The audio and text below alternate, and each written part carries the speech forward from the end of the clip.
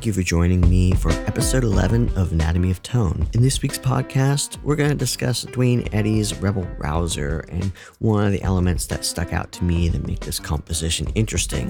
I'm also going to dig into the concept of voice leading and give you an overview of what that terminology means. From there, we're going to discuss a composition that I wrote called The Threats of Dusk and how I used a musical style called Serialism, or 12-tone composition, to conjure up some sci-fi horror-like tensions for it. Lastly, we're going to dig into the JHS Bonsai pedal, which is a tube screamer circuit, but not only just a regular tube screamer circuit. They found a way to put all the different iterations of the tube screamer into one pedal. So this is a fantastic tube screamer circuit. I'm going to give you some audio examples. We're going to talk about using it with guitar and synth and some of the background of the tube screamer circuit. If you're digging this podcast, it would help me out if you give me a 5-star rating on iTunes and leave a review. You can contact me at anatomyofguitartone.com if you want to discuss future episodes or have any questions about past episodes. In the next couple of weeks, I'm going to be releasing a new masterclass video about recording acoustic guitar. Now, some of the perspective behind this video was teaching a lot of people how to record acoustic instruments in less than optimal environments. Although the material also does work for people who have more elaborate studios that they're working out of. I cover everything from mic placement to the types of strings using, type of guitar picks, using compression, using EQ on acoustic guitars. So it's not just about the microphone, the preamp, it's also about the way you're playing the instrument and the pick you're using and every element that culminates together to make a sound from the instrument. I feel like some engineers miss having a full rounded perspective of what makes the acoustic guitar sound the way it does or how to troubleshoot what isn't working about the sound. I wanted to give a full view of everything that makes up the sound of the acoustic guitar in order to assist everybody to troubleshoot and find out if they're having a hard time getting an acoustic sound, what to do to be able to correct that. I'll let everybody know when the video is released so you can check it out. Let's jump into the first topic.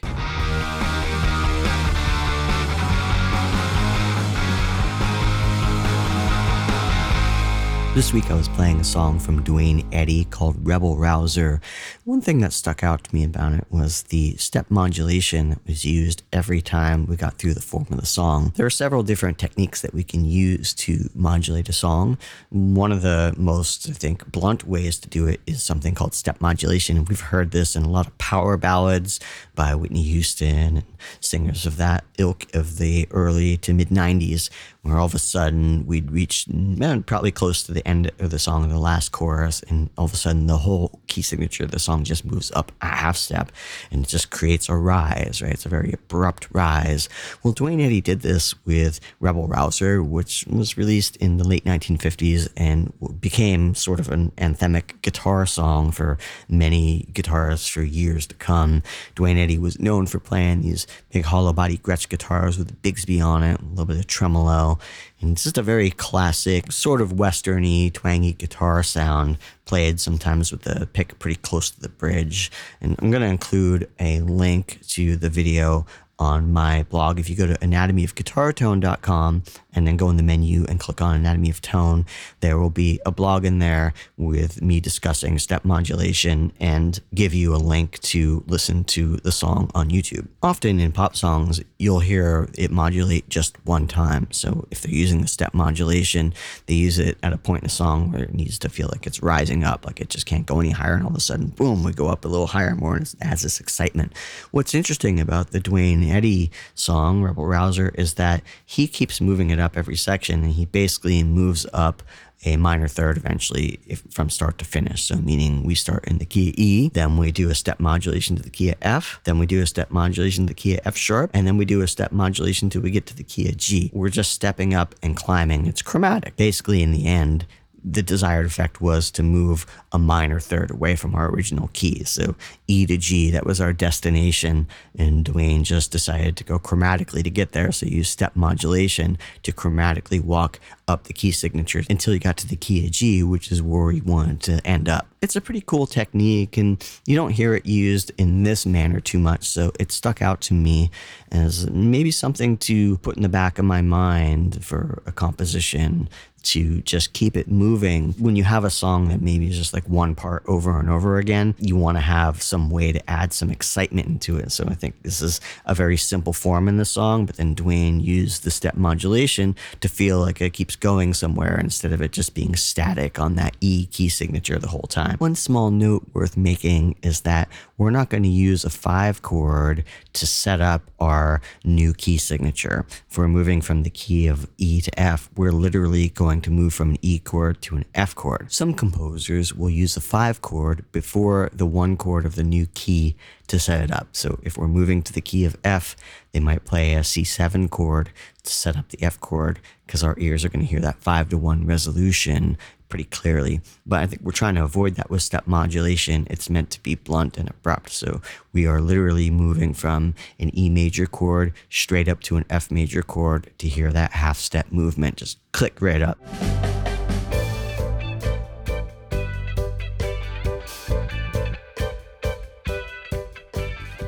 Let's talk about some more musical terminology. I want to discuss the term voice leading. Voice leading itself is a pretty deep topic that would be hard to cover fully in this podcast, but I want to give you a basic idea of what it means. And I know you've probably heard this term before, but sometimes there's terms floating around that seem a little vague or we're uncertain of their exact meaning. Basically, voice leading means the linear progression of individual melodic lines, voices, or parts. To simplify that, it's a lot about how you move from one note or chord to the next. One thing that happens when we're learning a musical instrument is we get pretty locked into the first chord shapes that we learn. So if we need to move from a G chord to a C chord, we just go to one block position that we've learned. I feel like this especially happens to guitar players because we learn these block chords where we're playing all 6 strings, or these, what some people call them, cowboy chords in the first position, where we're playing 6 strings at a time. And it's really hard to see how we might use voice leading when we're playing these big clunky shapes that we're just moving around a lot.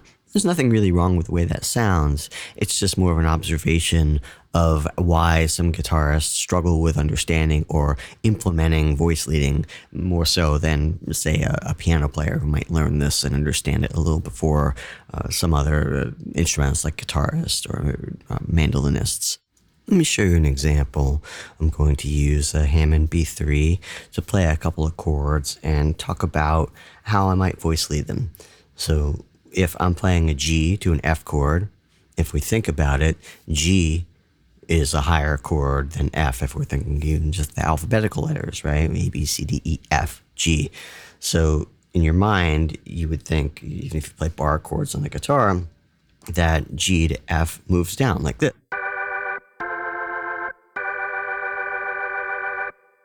But it doesn't have to, even though, in theory, that chord is moving down the chord scale.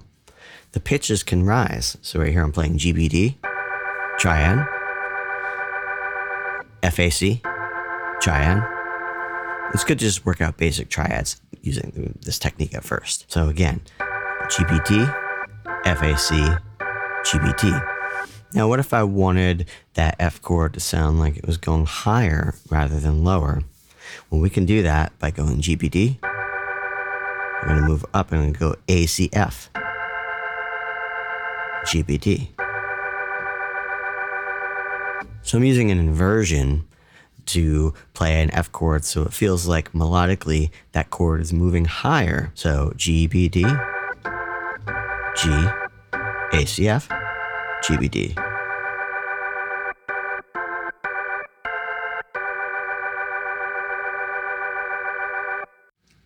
So we think about the top note, which sometimes people would refer to as the melody note. We can look at the movement that it's making. So in the GBD to the FAC triads, we have D, C, D movement by a whole step. Now, if we go GBD, A, C, F, GBD, our top melody note is going D, F, D. That's the melodic movement. One of the concepts behind voice leading is basically to be the most economical that you can be about your movements. And you can go in either direction. Sometimes the decision on the direction might be made by the proximity, meaning you want to move as little as possible to get to the next chord tone. The advantage to voice leading is that it allows you to sound more fluid with your chords and your melody lines as opposed to it feeling more herky-jerky where it's jumping all over the place. So if I'm playing a G to a D major chord, that's a bigger jump, so let's use that as an example. So that's a pretty big jump. Right now I'm just playing a G triad, GBD. I'm going to move to D, which is D, F sharp, A. These are root position chords. And sometimes that might be totally appropriate for what you're working on, but other times that's a big jump. And it might sound a little better if I do something like this. So I did GBD, F sharp, A, D, and back to GBD. This is close by. That's the root movement right there. And then the top note stays the same. So we only have two notes moving in that triad. The G and B move down F sharp and A and then back up. So as far as we're concerned, our ears just hear that being a little closer and a little smoother in its transition. And this also applies for developing melody lines or when you're improvising guitar solos. Sometimes people just tend to learn these boxes to play in and they're always jump back down to the first note of the box they know and walk through it. So if you have a major pentatonic scale, you'll hear a lot of guitar players or instrumentalists do this.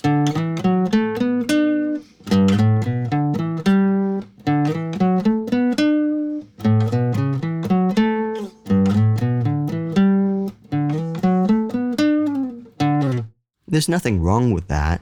There are definitely situations where that's perfectly appropriate, although there might be other situations where jumping around to those different block positions just feels a little abrupt and blocky is the kind of term I would say, because you actually really hear it moving through those block shapes. And there are times where maybe it would be nicer if it weaves in out of those different scales a little more elegantly. This time, I'm going to play using the D major pentatonic, the G major pentatonic, and the A major pentatonic still. But this time, when I'm going to transition between the two of them, I'm going to find the closest chord tone, and I'm going to use that for the transition. So example is, if I'm playing a D major pentatonic and I need to transition to a G major pentatonic, I'm going to think about what's in that G major chord, G, B, D. I'm going to see if there's any of those notes in the D major pentatonic scale that match that I can start from to ease that transition. Same thing when I go to the A major pentatonic scale. Now, this doesn't just work for pentatonic scales, it also works for any mode that you're in or any scale. D major pentatonic. Now this would be over a D major chord, G major pentatonic over a G major chord, D major pentatonic, A major pentatonic over A major chord, D major pentatonic, G, D, A, D. So basically I was just trying to find the smoothest connecting notes. Musicians that come from a classical composition background or a jazz background tend to be introduced to the principles of voice leading earlier than musicians that come from the rock realm. Maybe this is partly due to some of the folk style instruments like acoustic guitar that are related to rock music that don't voice lead as nicely, because when we're playing six strings, sometimes we have duplicate notes on those strings, meaning if we're playing a bar chord of G on the guitar, there's going to be more than one G in that shape, more than one D. It really makes it hard to move all six of those notes around in a voice leading manner and make it sound good. It's impossible. So guitarists that tend to voice lead a lot use smaller chords, like jazz musicians tend to use 3 or 4 note chords, only representing one note from the chord, which makes it easier to move between different inversions and voicings of the chords. In the classical realm, a lot of composers have spent a lot of time studying the principles of counterpoint.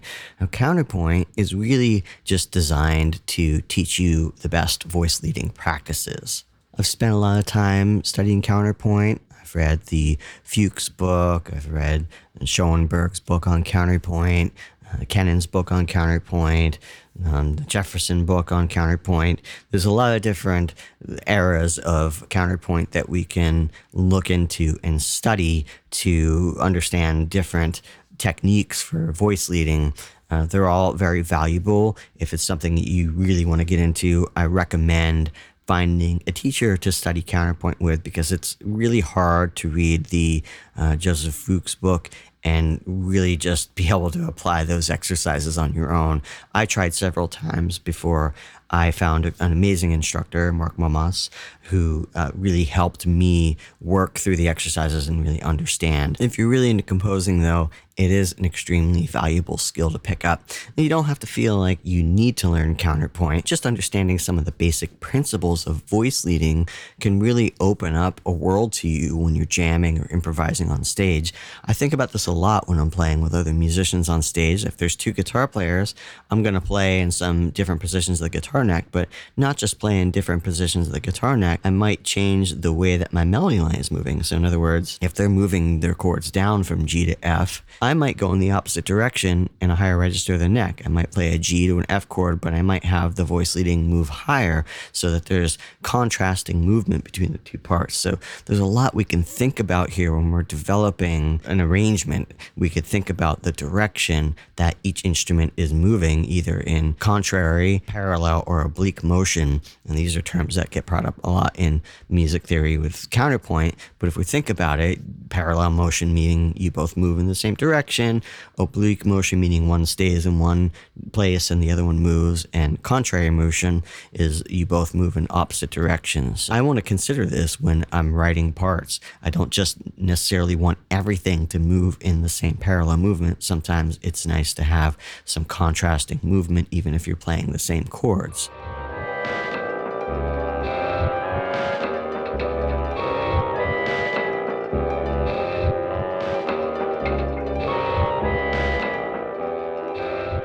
I've been working on a composition called The Threats of Dawn, which is inspired by the sci-fi horror genre. And I used a style of music as inspiration that was called serialism, or is also referred to as 12-tone music. And I thought it would be cool to talk about this because I've been having some discussions with people and they've been asking how I may have approached some of my thinking in this composition, and realized that not a lot of people are aware of the serialist movement that happened in the 20th century. I first found my way to serialism through the film score to the original Planet of the Apes, which was composed by Jerry Goldsmith. It was a 12-tone score. There weren't very many of those made, and still haven't been many made, but there are elements and moments in film that composers are using serialist techniques. I based The Threats of Dusk all on the 12-tone system. Let's talk about what the serialist movement was, or the 12-tone system is, before I dig into a few moments of The Threats of Dusk to talk about what I was thinking about. Now, Arnold Schoenberg, who was a composer, a very important composer in the 20th century, is really thought of being the I'd say the leader of the 12-tone movement. He wrote books about it and in some ways collected the most materials to dig into the technique. Arnold Schoenberg is really the one who developed the technique and really turned it into a method to be used for composition. I happen to be really into Arnold Schoenberg's music. It's atonal and dissonant, and some people can't really get into that style of music, but I find it fascinating, and I think there is definitely beauty in the dissonance. And the concept behind serialism is that all 12 notes of the musical scale have equal importance. Often in tonal music, there's a point that has a lot of importance, and that's usually like the one chord. We always resolve. Composing tonal music is all about resolution. So we have a lot of techniques that we do to create tension and resolve. Some of these techniques are psychologically predictable. As a listener, we hear them and expect them to happen. I think one thing that happened with the Romantic period is the idea of a lot of these cadences and tonal music just was being done so much that people got burnt out on it, much like what happened in the late 80s with a lot of the hair metal and pop metal when grunge happened, and in the 70s when punk music happened. I think after a while, when something becomes really popular for a period of time, a rebellion starts and moves against that just to counter it. And that's in some ways really what the Serialist movement was. It was a counter against the Romantic period, which was so strongly tonal. People were just getting burnt out on that sound. And so Arnold Schoenberg really started experimenting a lot more with methods to keep from being tonal, to avoid giving away those cadences or those predictable movements that happen that you would recognize where the points of resolution would happen. So the point was that every single pitch is as valuable, and those resolutions don't exist in a very traditional form. It turned into being a very mathematical system in order to be able to accomplish this, because it turns out it's actually really incredibly hard to do it. It's really hard to just compose something and not have a tonal center to it, or not create some sort of cadence or movement that makes you feel like it's tonal. It's just, it's almost impossible. So incredibly hard to truly avoid any sort of tonal centers. This is why Arnold Schoenberg designed this 12-tone system and the matrix and a bunch of techniques to ensure that you're going to avoid any means of creating traditional resolutions. Some may ask, why would you want to use a serialist system to stay atonal? Don't we want to hear resolution? And the answer to that is it really depends. Sometimes I feel like only playing tonal music is somewhat limiting in the sense that you have fewer colors to paint with. And it's not that they're not beautiful colors, they're fantastic colors. They don't really explain or represent every emotion that the human experiences. And I find that atonal music can expand the color palette for us to paint emotions with musically. There's a certain amount of otherworldliness or tension that can be created through the 12-tone system that can't be achieved with tonal methods. If we listen to Goldsmith's Planet of the Apes soundtrack, it's just filled with tons of tension and uneasiness. It almost seems to never let up. It just keeps you living in that world, so it doesn't let you off the hook sonically. I think it's probably the strongest thing about that film. It was through Goldsmith that I found my way back to Schoenberg, Berg, Webern, and many other atonal serialist composers. Serialist music never became super popular, although it was lived on the underground. In some ways, I liken it to punk rock and grunge, and a form of music that came around to shake things up a bit. I saw somebody make a comment about serialist music the other day, basically saying, well, they were so glad it only lasted for such a short period of time because it was such a mathematical way of creating music, or blah, blah, blah. A whole lot of snobbery, which was kind of annoying because it was a very important movement and still is very viable today. Yes, it does take a certain amount of math to do it because we have to use a mathematical system to help us compose, to make sure that we're not repeating any notes, to make sure that every note has the same priority as the one before and the one after it. But even within that system and that limitation of using the mathematics, that doesn't mean that you can't make amazingly creative music. All forms of music have limitations. It's just which limitations do they have. So I really don't see the mathematical system of using the matrix, which is like basically like a graph that we use that lays out all the orders of the notes. And we can't repeat a note in a scale before we play all the notes. So if I play a C note, I'm not going to be able to play that C note again before I play every other note in the chromatic scale. So no repeated notes. That's kind of one of the rules of serialist music. And the reason we do that is because if you start repeating or going back to a note successively, then we start to feel a weight to that note. And that note is like, okay, we're living in C. If I go C, D, C, E, C, if I keep going back to that C note, and we're feeling that weight push back to C. It feels like we have a tonal center there.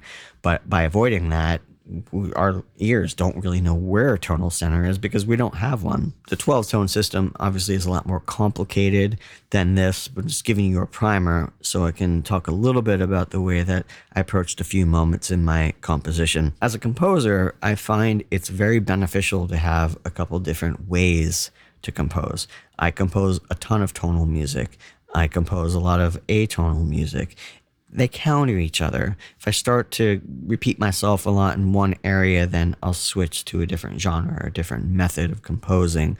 Might do something that's in the minimalist genre if I'm feeling like the 12-tone or some of the more classical or romantic era style of music that I'm writing is getting too stagnated, or I might write a punk song or a surf song, or I like to jump around different genres. I find that I can continually be creative if I do that, rather than if I'm just focusing on one genre, where I tend to sometimes just start to spin my wheels and get burnt out. Let's talk about the threats of dusk. So the part I'm going to play is more about a conversation between some orchestral instruments. So there's going to be piano and flute, and there should be some horns in there and percussion.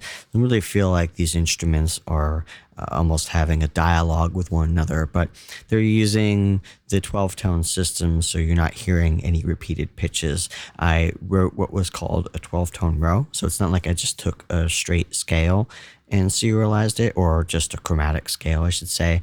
I actually built the 12 notes in a specific order, so I found a system that I like. I went through and chose the intervals I wanted to follow each other with until I used all 12 notes of the scale up. And that's kind of the special thing about the 12-tone system, is designing what they call a row. So writing a great row where it can lead to interesting melodies, or if you stack it, can lead to interesting sonorities like chords. So what you're hearing in this is one row I used for the whole composition, but not played at the same time on each instrument. Let's listen.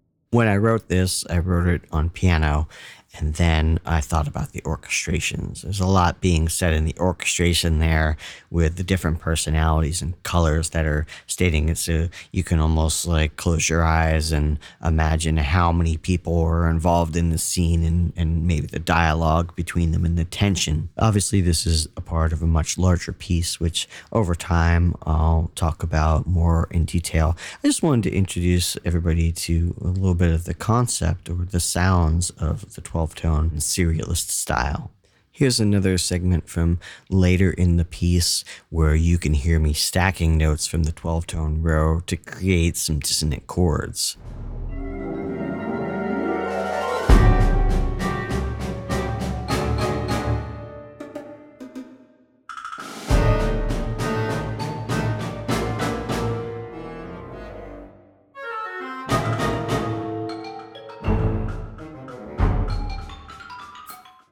I hope you enjoyed that discussion on perhaps a style of music that you were unaware of before. Maybe can consider, even if you don't write a lot of this music, how some of these techniques can enhance the music that you do write. You don't necessarily have to fully commit to doing completely atonal music, but adapting some of these techniques can add more colors to the music that you do write.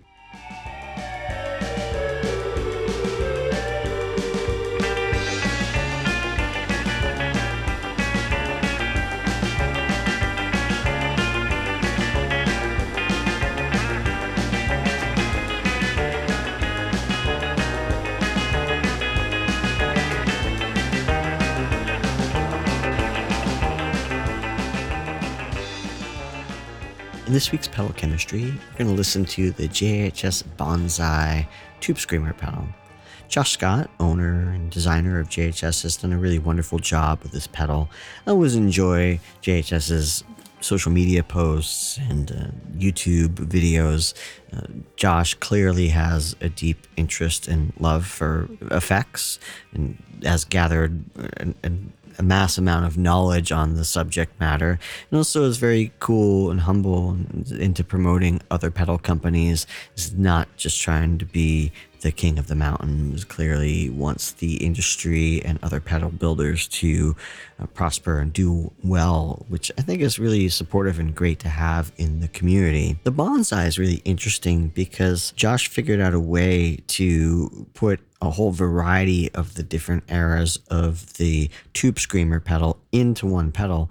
And the way they managed to do this was there's only some subtle variations from the different revisions of the circuit. So they were able to put a switch on there that would basically just swap in and out the components that changed over time, which was feasible to do in a small pedal because apparently there weren't that many components that changed, and they were small enough to fit in a regular, almost like MXR. I mean, it's a little taller than MXR style pedal, but basically that size of pedal. The differences between the different variations of the Tube Screamer circuit might be considered subtle, but they're not at the same time.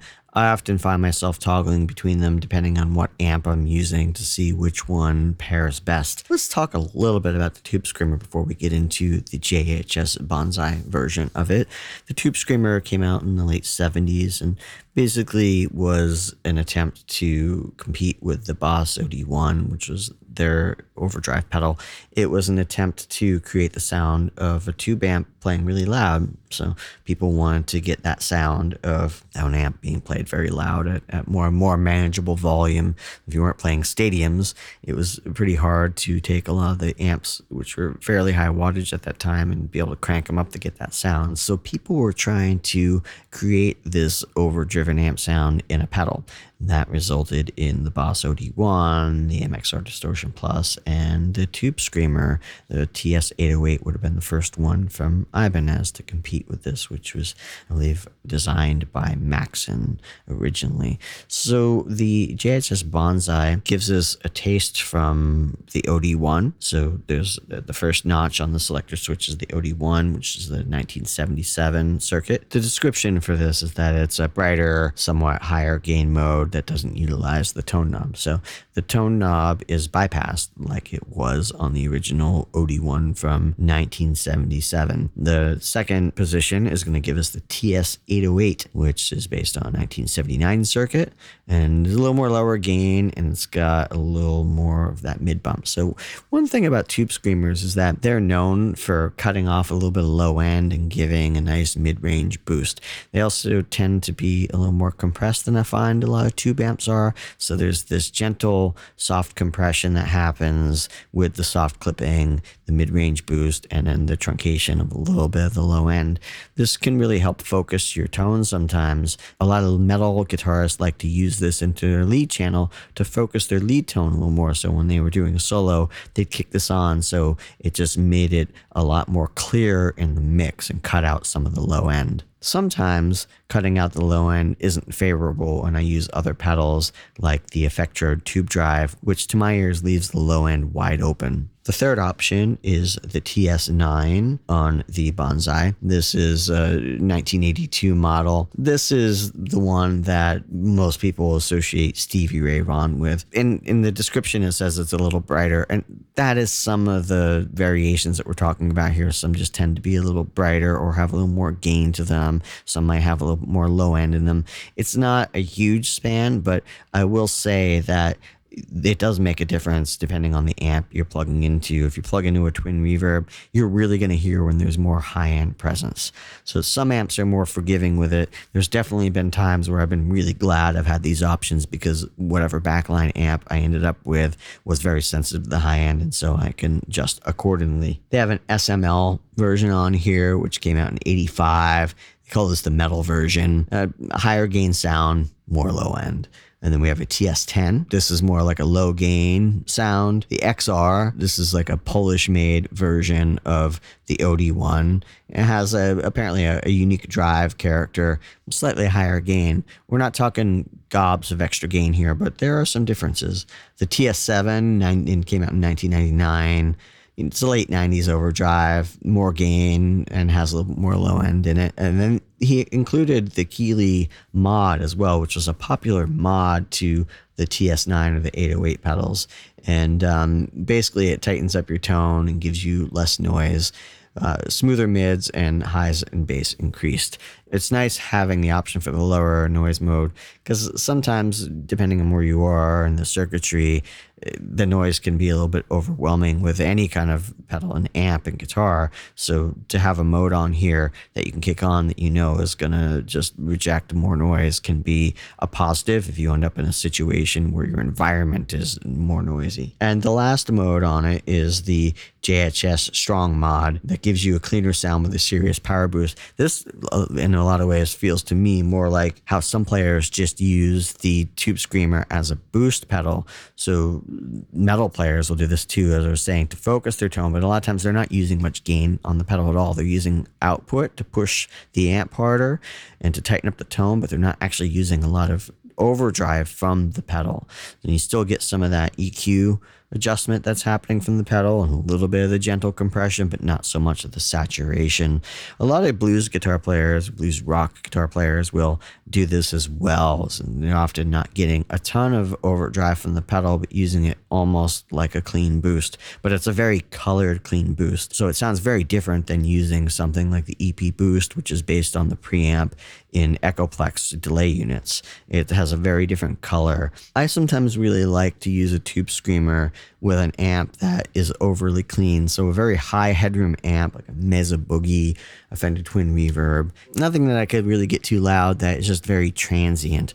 Even setting it on a fairly clean mode, the Tube Screamer will add a little bit of a compression to it that is gentle and different than just using a regular compressor. So if I put just a compressor in my signal, it wouldn't compress in the same way that a Tube Screamer compresses. And sometimes I prefer the style of compression that the Tube Screamer does, even in a fairly clean setting, over that of a compressor, because it's also combined with the way that it affects the EQ curve of the guitar, which rounds off some of the top end, bumps up some of the mids, kind of contains some of the low end. It just does a nice thing, especially to an amp that is scooped in the mid-range. So if we're talking about the Black Panel era Fender amps, the Twin Reverb, the Deluxe Reverb, Princeton Reverbs, Super Reverbs, Concerts, anything like that that was in that era, or the silver phase models, then they tend to be more scooped in the mid-range. So using a Tube Screamer to bring in some more of those mids can be very beneficial to warming up your sound a bit. I also sometimes like to use a Tube Screamer to mellow out the harshness or the brittleness from fuzz pedals. For instance, I really like pairing the Bonsai with the ZVEX Fuzz Factory. So I have an earlier Fuzz Factory, not one of the ones that have more low end on it. And it could be pretty brash and harsh, and sometimes that's completely what you intend to do with it. It's meant to be like a saw and aggressive. There are other times I really want the spittiness that you can get by adjusting the gate on the Fuzz Factory, but I want the tonality to be rounded off a little bit. Same thing, more mid-range, highs cut off, and just to kind of contain it a little bit and take away some of the raspy buzziness of it. So placing a Tube Screamer after a fuzz pedal and running them in series sometimes can mellow out what is a harsh sound and just round it off, which is something I like to do both live and in the studio. I get the benefits of the weirdness of the fuzz pedal and the overtones and the gating, and I also get the benefits of the roundness of the tonality from the Tube Screamer. The Bonsai uses the same exact components used in the original Tube Screamers. So get the Bonsai, you're actually really using each of the original Tube Screamers, just it happens to be in one pedal, which is pretty awesome. The Bonsai is true bypass, which the vintage models are not. So that's one advantage to using the JHS Bonsai over finding an old 808 or TS9 or something, is that when it's in bypass mode, it's just not really going to weigh down your signal in the same way that the vintage circuits would. Let's listen to some examples using guitar. I'm going to start off using a Stratocaster into a Vox AC15. Let's hear what the core sound is like with no Bonsai on.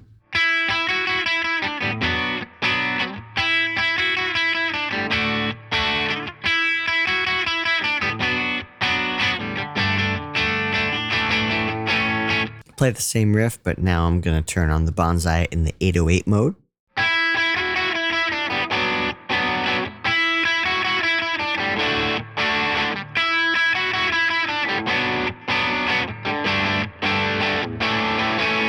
Now I'm going to use the Bonsai with the gain knob down, but the output knob up. So I'm hitting the front end of the Vox AC15 a little harder for some saturation.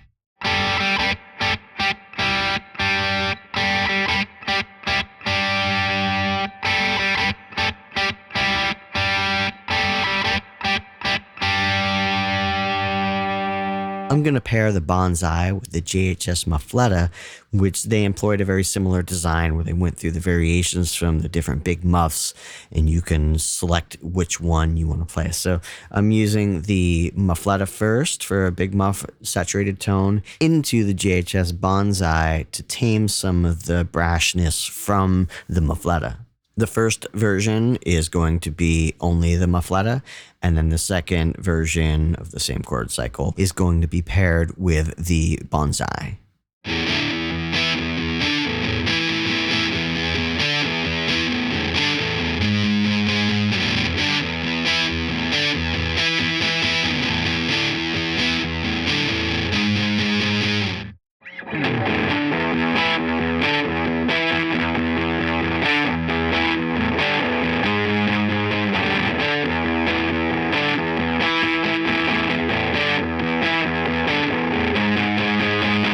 I also like stacking Tube Screamer circuits with other drive pedals. I'm going to use a Keeley D&M drive in combination with the JHS Bonsai.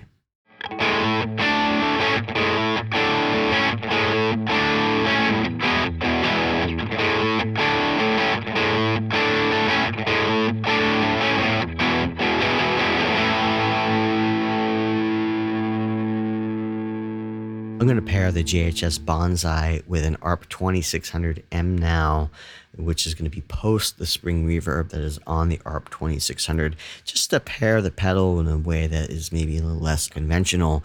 I think this is a really cool pairing because the ARP 2600 has some pretty massive low end on it, and the way that the Tube Screamer compresses and overdrives and cuts off the low end can be really cool for doing some very haunting low note, maybe horror-esque sci-fi sounds.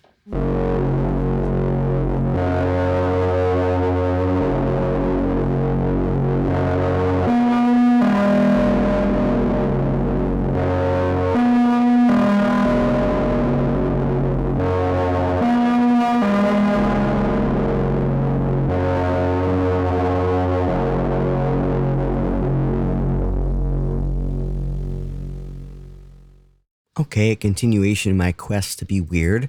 I'm going to set up an arpeggiator using the ASM Hydrasynth into the ARP 2600. I'm going to be playing the filter on the ARP 2600M manually, and that's running into the JHS Bonsai, which I think is just doing really cool things to saturating the reverb. And this is more like a sound design application, but I think really cool to think about connecting effects to synthesizers to create even like atonal or weird textures.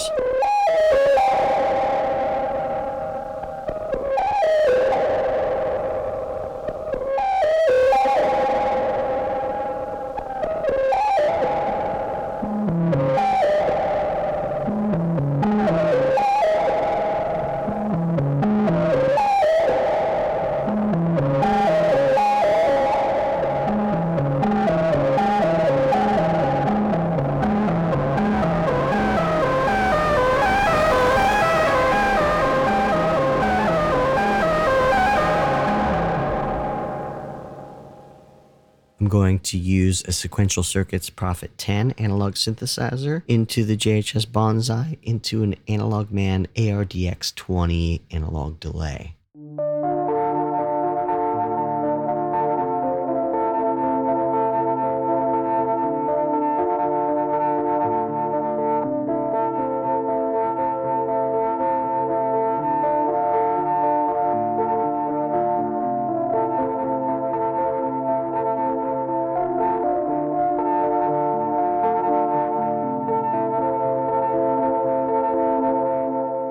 There's a lot of cool sources that you can use the Bonsai on. I've used it on a room mic for a drum kit. I've used it on a snare drum. I've used it on vocals. I've used it on bass guitar. Even though it truncates the low end, sometimes it's cool to run that parallel with a DI bass. So I might take one feed of the bass, run it through the Bonsai, and then the other feed leave the low end in and combine the two together to create a really cool sound. So it's a pretty universal pedal that can be used in a lot of different applications. Thank you for joining me for this episode of Anatomy of Guitar Tone. If you're looking to inquire about taking any lessons, whether they're composition lessons, guitar, bass, drums, synth, music theory, you can reach me at anatomyofguitartone.com, a contact page. You can send me a message. As well, if you're looking to license any music or interested in me scoring your film or TV show. See you next week.